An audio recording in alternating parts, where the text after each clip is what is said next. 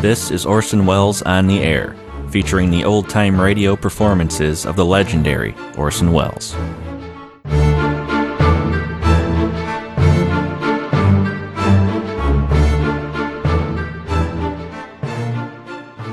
On this episode of Orson Welles on the Air, we'll take another trip inside the Black Museum.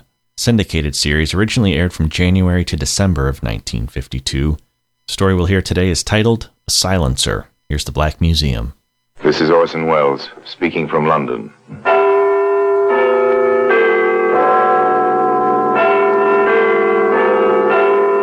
Here in the grim stone structure on the Thames, which houses Scotland Yard, is a warehouse of homicide, where everyday objects, a woman's purse, a man's glove, a child's shoe, all are touched by murder.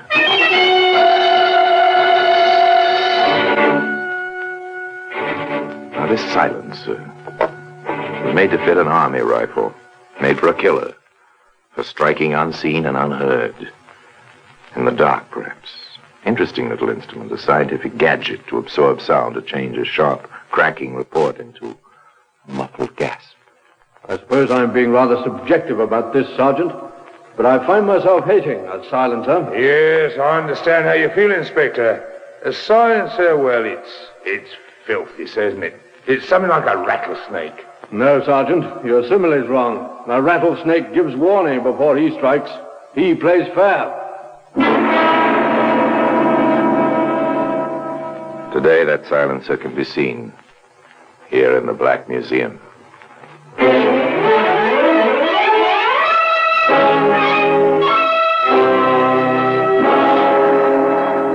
From the annals of the Criminal Investigation Department of the London Police, we bring you the dramatic stories of the crimes recorded by the objects in Scotland Yard's Gallery of Death, the Black Museum. In just a moment, you will hear The Black Museum, starring Orson Welles.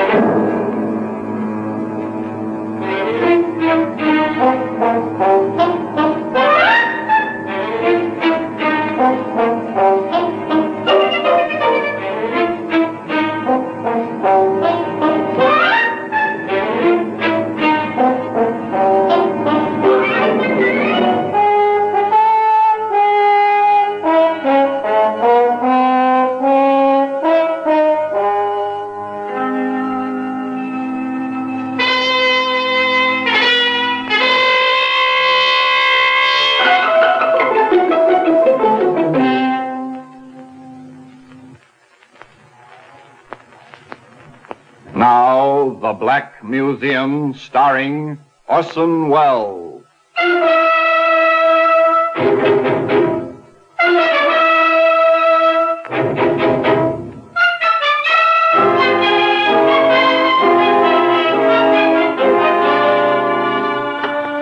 Well, here we are, in the Black Museum.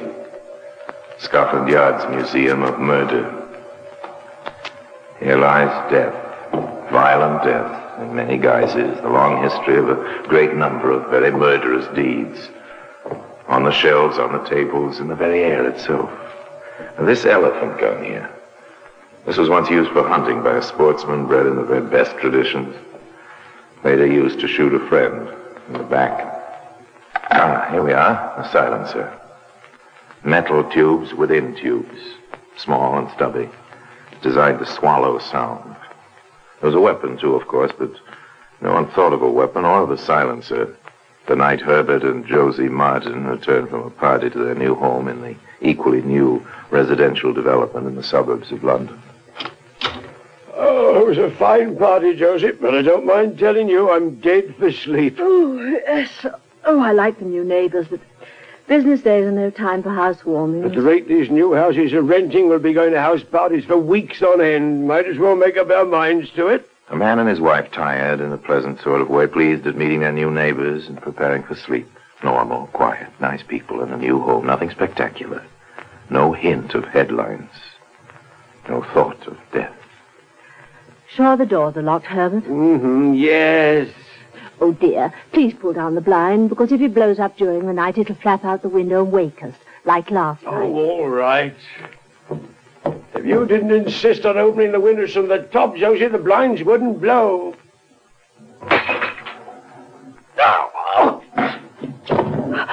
Herbert! Herbert, what is it? Herbert! What is it? What's taken you? Oh! Oh! A man reaches up to pull down a window blind. The lighted lamp is behind him. A bullet stars the window pane. The man is dead. A short while later, a telephone rings in an office in Scotland Yard. Inspector Foster here. Sergeant Williams speaking, sir.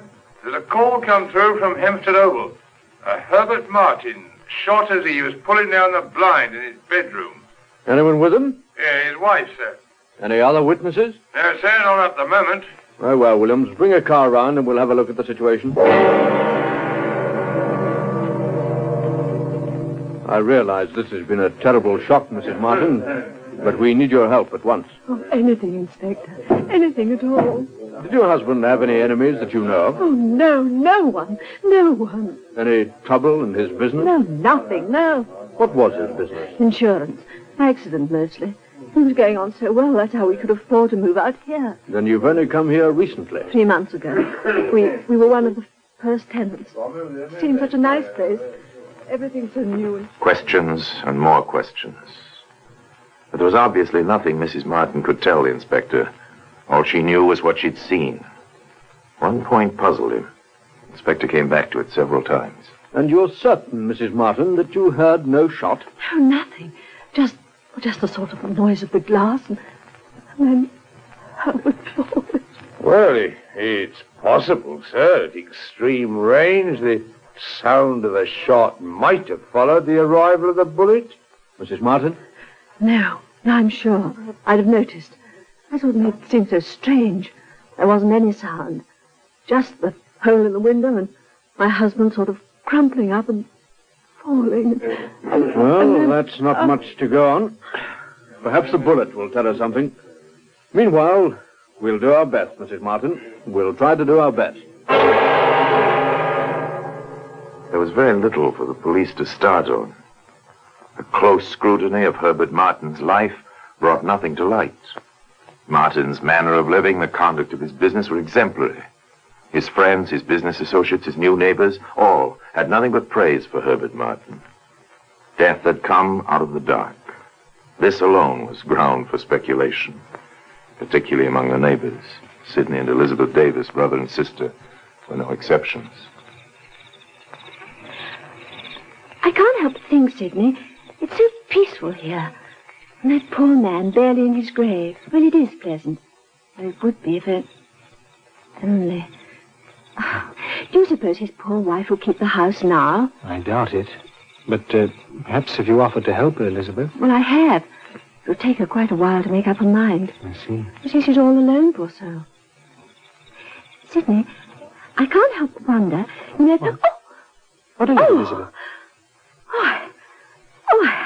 I had the strangest twinges. What? It's Shabbos. Oh, Sidney. Elizabeth. Oh, help me. Help me. Elizabeth!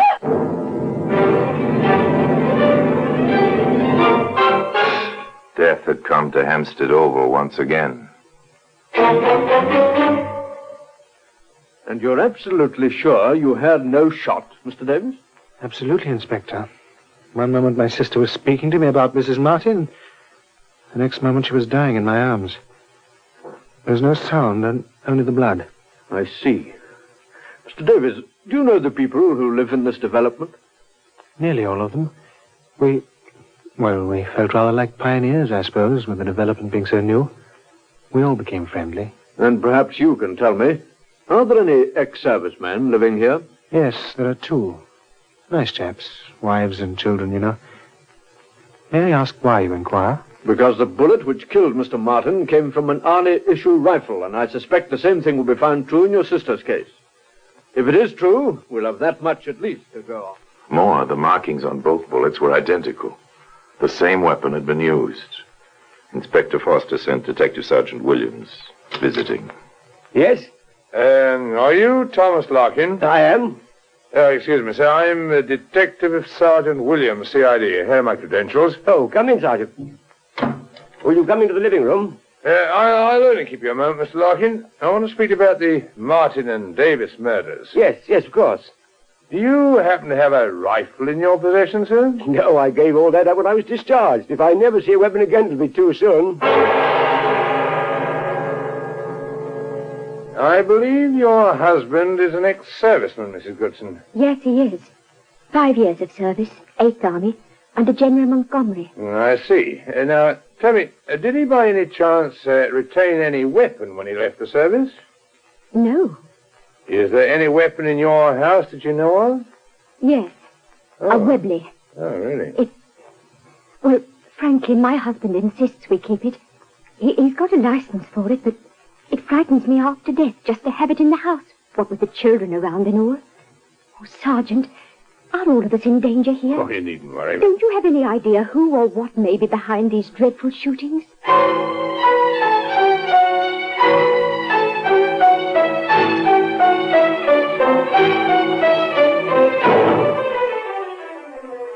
Nothing, sir.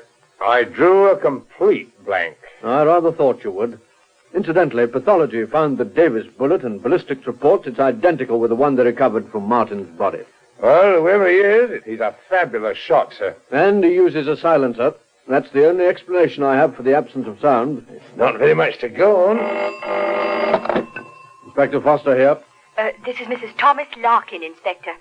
My husband and I live on Hempstead Oval. Yes, Mrs. Larkin, I know.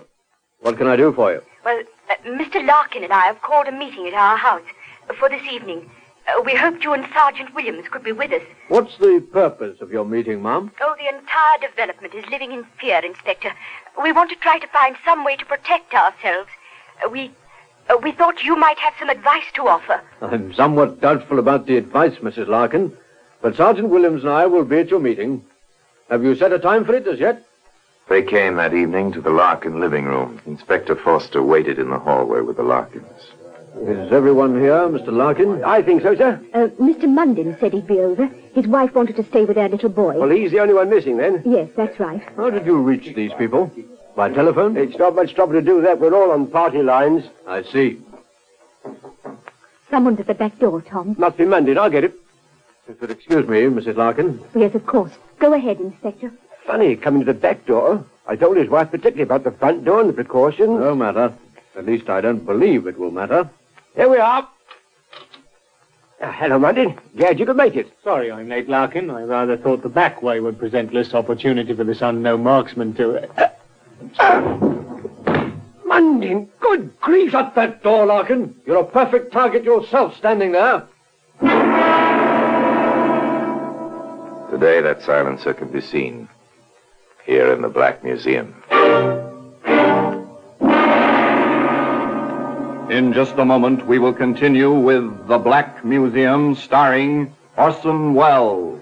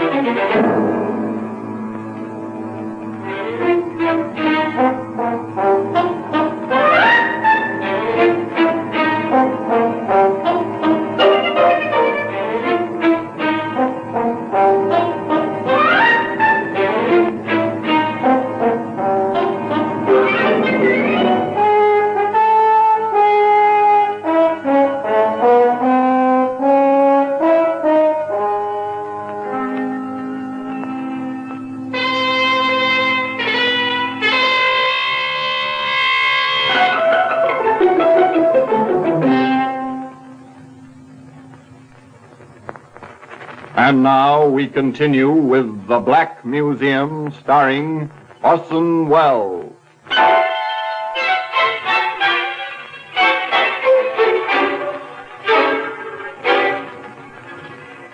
Neighbor Munden was dead. with a rifle bullet neatly placed in the back of his head. The silent marksman was another story entirely. Who he was, where he was, why he struck, were the unanswered questions which Inspector Foster had to face as he stood before the terror-stricken residents of Hempstead Oval. All I can say is that the police are doing anything and everything to find this killer. And in the meantime, Inspector? I'll answer that. In the meantime, we can all be picked off as my sister was, or Martin, or Munden. Yes, he's right, Inspector. I, for one, won't leave my children open to the risk of being orphaned or worse. No. Oh, no. Moving away, giving up your homes, won't find a murderer. I'm asking you, all of you, to do something quite difficult under present circumstances. I want you to stay here for another few days. Be patient. Remain indoors at night. Stay away from doors and windows. If it's possible to find him, and that is always possible, we'll do it. I promise you this, that the entire machinery of the London... They watched him, the good neighbors of Hempstead Oval, with doubt and fear in their eyes. But they did as Inspector Foster asked. They stayed in their homes and waited. The welcome light of morning found the inspector and his sergeant with Tom Larkin in the kitchen of his home. You're about the same height as Munden, aren't you, Larkin? Just about. Good. Sergeant? Yes, sir? Set up the transit here where Munden was standing when he was hit, and adjust its height for Mr. Larkin. Very good, sir. A surveyor's transit in my kitchen? I don't understand, Inspector. You will shortly. Almost ready, Sergeant? Yes. The men worked quickly, methodically. The transit was set up, the lens of its telescope facing the open back door. Inspector Foster adjusted the eyepiece and then slowly scanned from lintel to lintel through the open doorway. Back he moved the instrument, adjusting it vertically as well as horizontally, turning the brass thumb screw carefully, precisely. Stepped away from the transit. That seems to be the best possibility, Sergeant. See for yourself. Thank you, sir. Yes, it lines up well. The angle seems to be about right. Shall we have a look at it? Yes. Care to come with us, Larkin? Yes, I would. There's a tree out there with a clear line of fire right through your back door. The distance seems to be about 500 yards. So that's what the transit was for. Exactly. Let's go, shall we?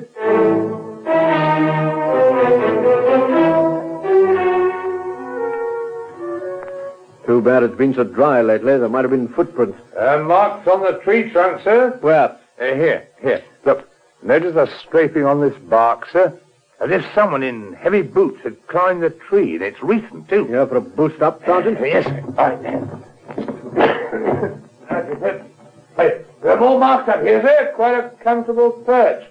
Hello, the limb forks here. Scratches on the bark. Could have been a rifle rested here. Very good. Come on down, Sergeant. Right. Inspector, I may have found something over here, under this branch. Don't touch anything, Larkin. Right here, look, in the weeds. Looks like a rifle cartridge to me. Brass. The sun caught it. Good man. Good eyesight. Take care of that, Sergeant. Right, sir. Once we find the rifle and its owner, that bit of brass may well send him up 13 steps early one morning. Starting from nothing, the facts were coming together, one by one. In the quiet office at the yard. The boot marks on the tree trunk, Sergeant. They were rather close to the ground. I noticed your first jump was at least 2 feet higher. Yes, I wasn't carrying a rifle, sir. No, but a man of average weight in good condition would have made markings closer to yours. I'd say this fellow was either very heavy or not exactly young. Or past middle age, at least.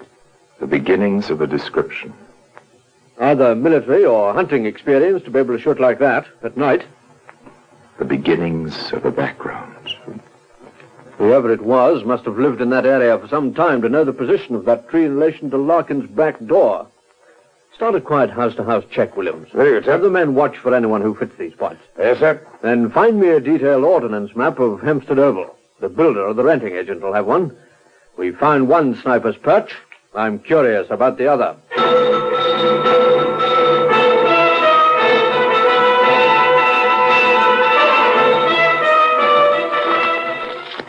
Interesting layout architecturally. Caught into the contour of the land. The main line of the houses seems to curve round this rise just off center. It must have been quite a place in the old days. Oh? The builder told me. An estate sold for taxes. Family named, Wardman. Old line. The grant went back nearly to the first Queen Elizabeth. History. Fascinating. Any more? Yes, quite a talkative fellow. Seems the land was sold on condition that the sole survivor of the family be given a house rent-free for the rest of his life. And this person is still there? Seems to be. He's an elderly gentleman. Keeps very much to himself. This is his house here, on the end of the main line. I see. Now then, this would be the Martin place, and this the Davis. Yeah, that's right, sir. The Martin bedroom and the Davis porch face the same way along that curve of the hill. Yes, that's it, sir. It seems they didn't originally intend to build on the hill, but they've started a new house right here. The fellow sketched it in for me. The demand's been very high. Wouldn't mind living there myself. After we get this killer, eh, Sergeant? Oh, yes, sir, after. Pass me that ruler, William. Right. Thank you. See here, Williams. The Martin window and the Davis porch are in direct, clear line with the new building. I wonder now. I assume the contractor isn't working his men at night. I wonder now.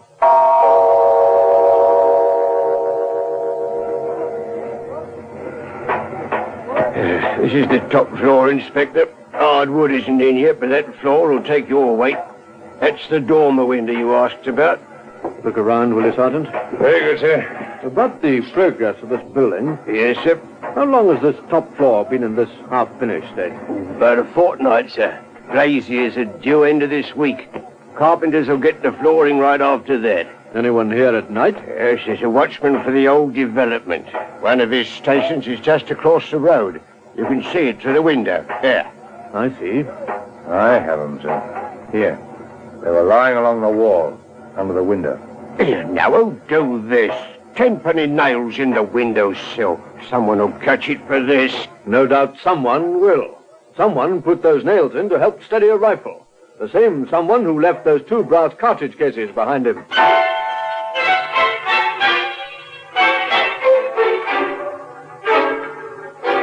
How do you catch a killer who strikes silently in the darkness? How do you match his craftiness? Perhaps you say to Tom Larkin, It may be dangerous, Larkin. Will you cooperate? Oh, I've been under fire before now, Inspector. Very well. Now then, I believe someone told me the telephones hereabouts are on party line. a telephone call is made on the party line. I want to talk to you, Goodson, about this killer. I think I know who it is. I'll walk over in half hour with a friend of mine, and I'm picking up Sid Davis on the way. No mention, of course, that the friend is Sergeant Williams, C.I.D., who will walk alongside Tom Larkin, staying between him and the new house on the hill. No mention of the inspector crouched on the hillside in the dark shadow of the half-built house.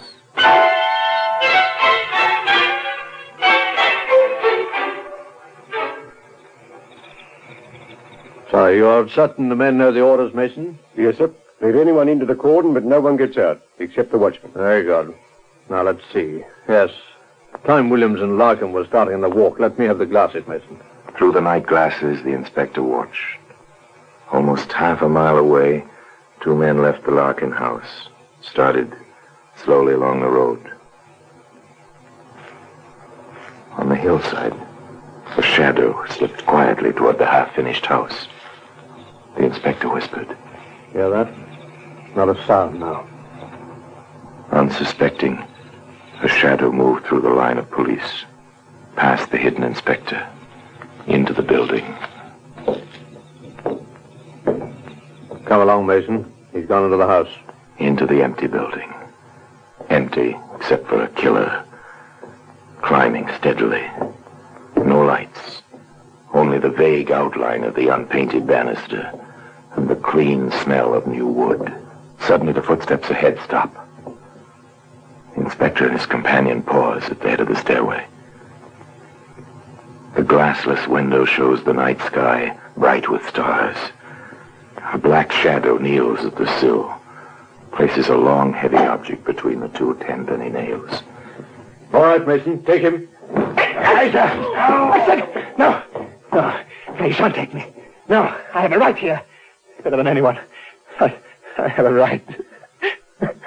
You're being taken in charge for murder. I must warn you that anything you say may be taken down in writing. Never mind, Mason. He doesn't understand. Yes, sir. You're Philip Wardman, aren't you? Who are you?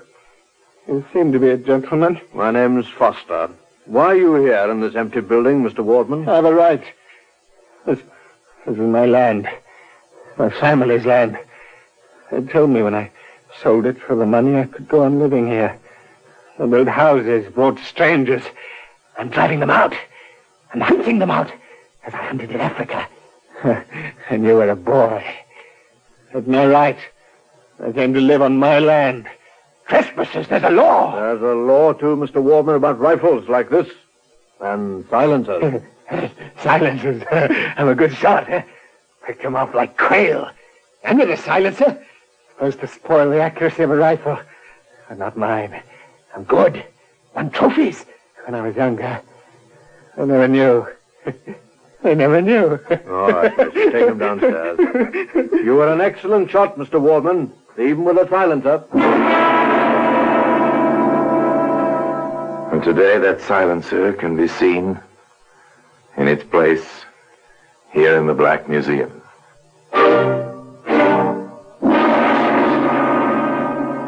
Orson Welles will be back with you in just a moment.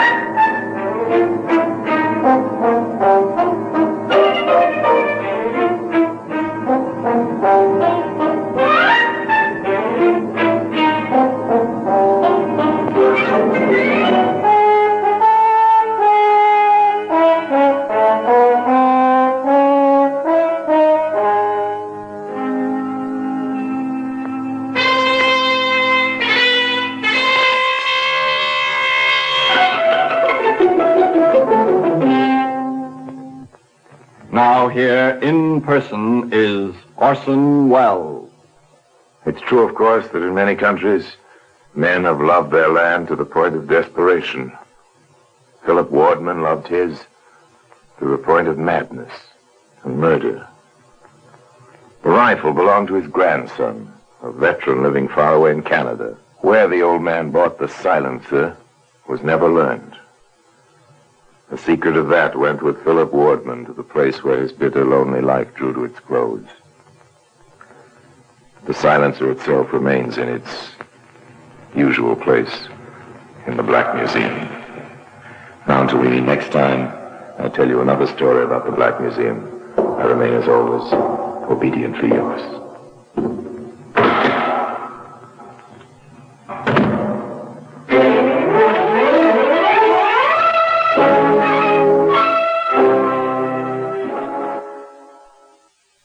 That's it for this episode of Orson Welles on the Air. If you want to find past episodes of this show, more from the Black Museum, more Orson Welles, or just plain old, more old-time radio, visit relicradio.com. Find all the links available there, also links to our forum, Shoutcast stream, and everything else we have going on.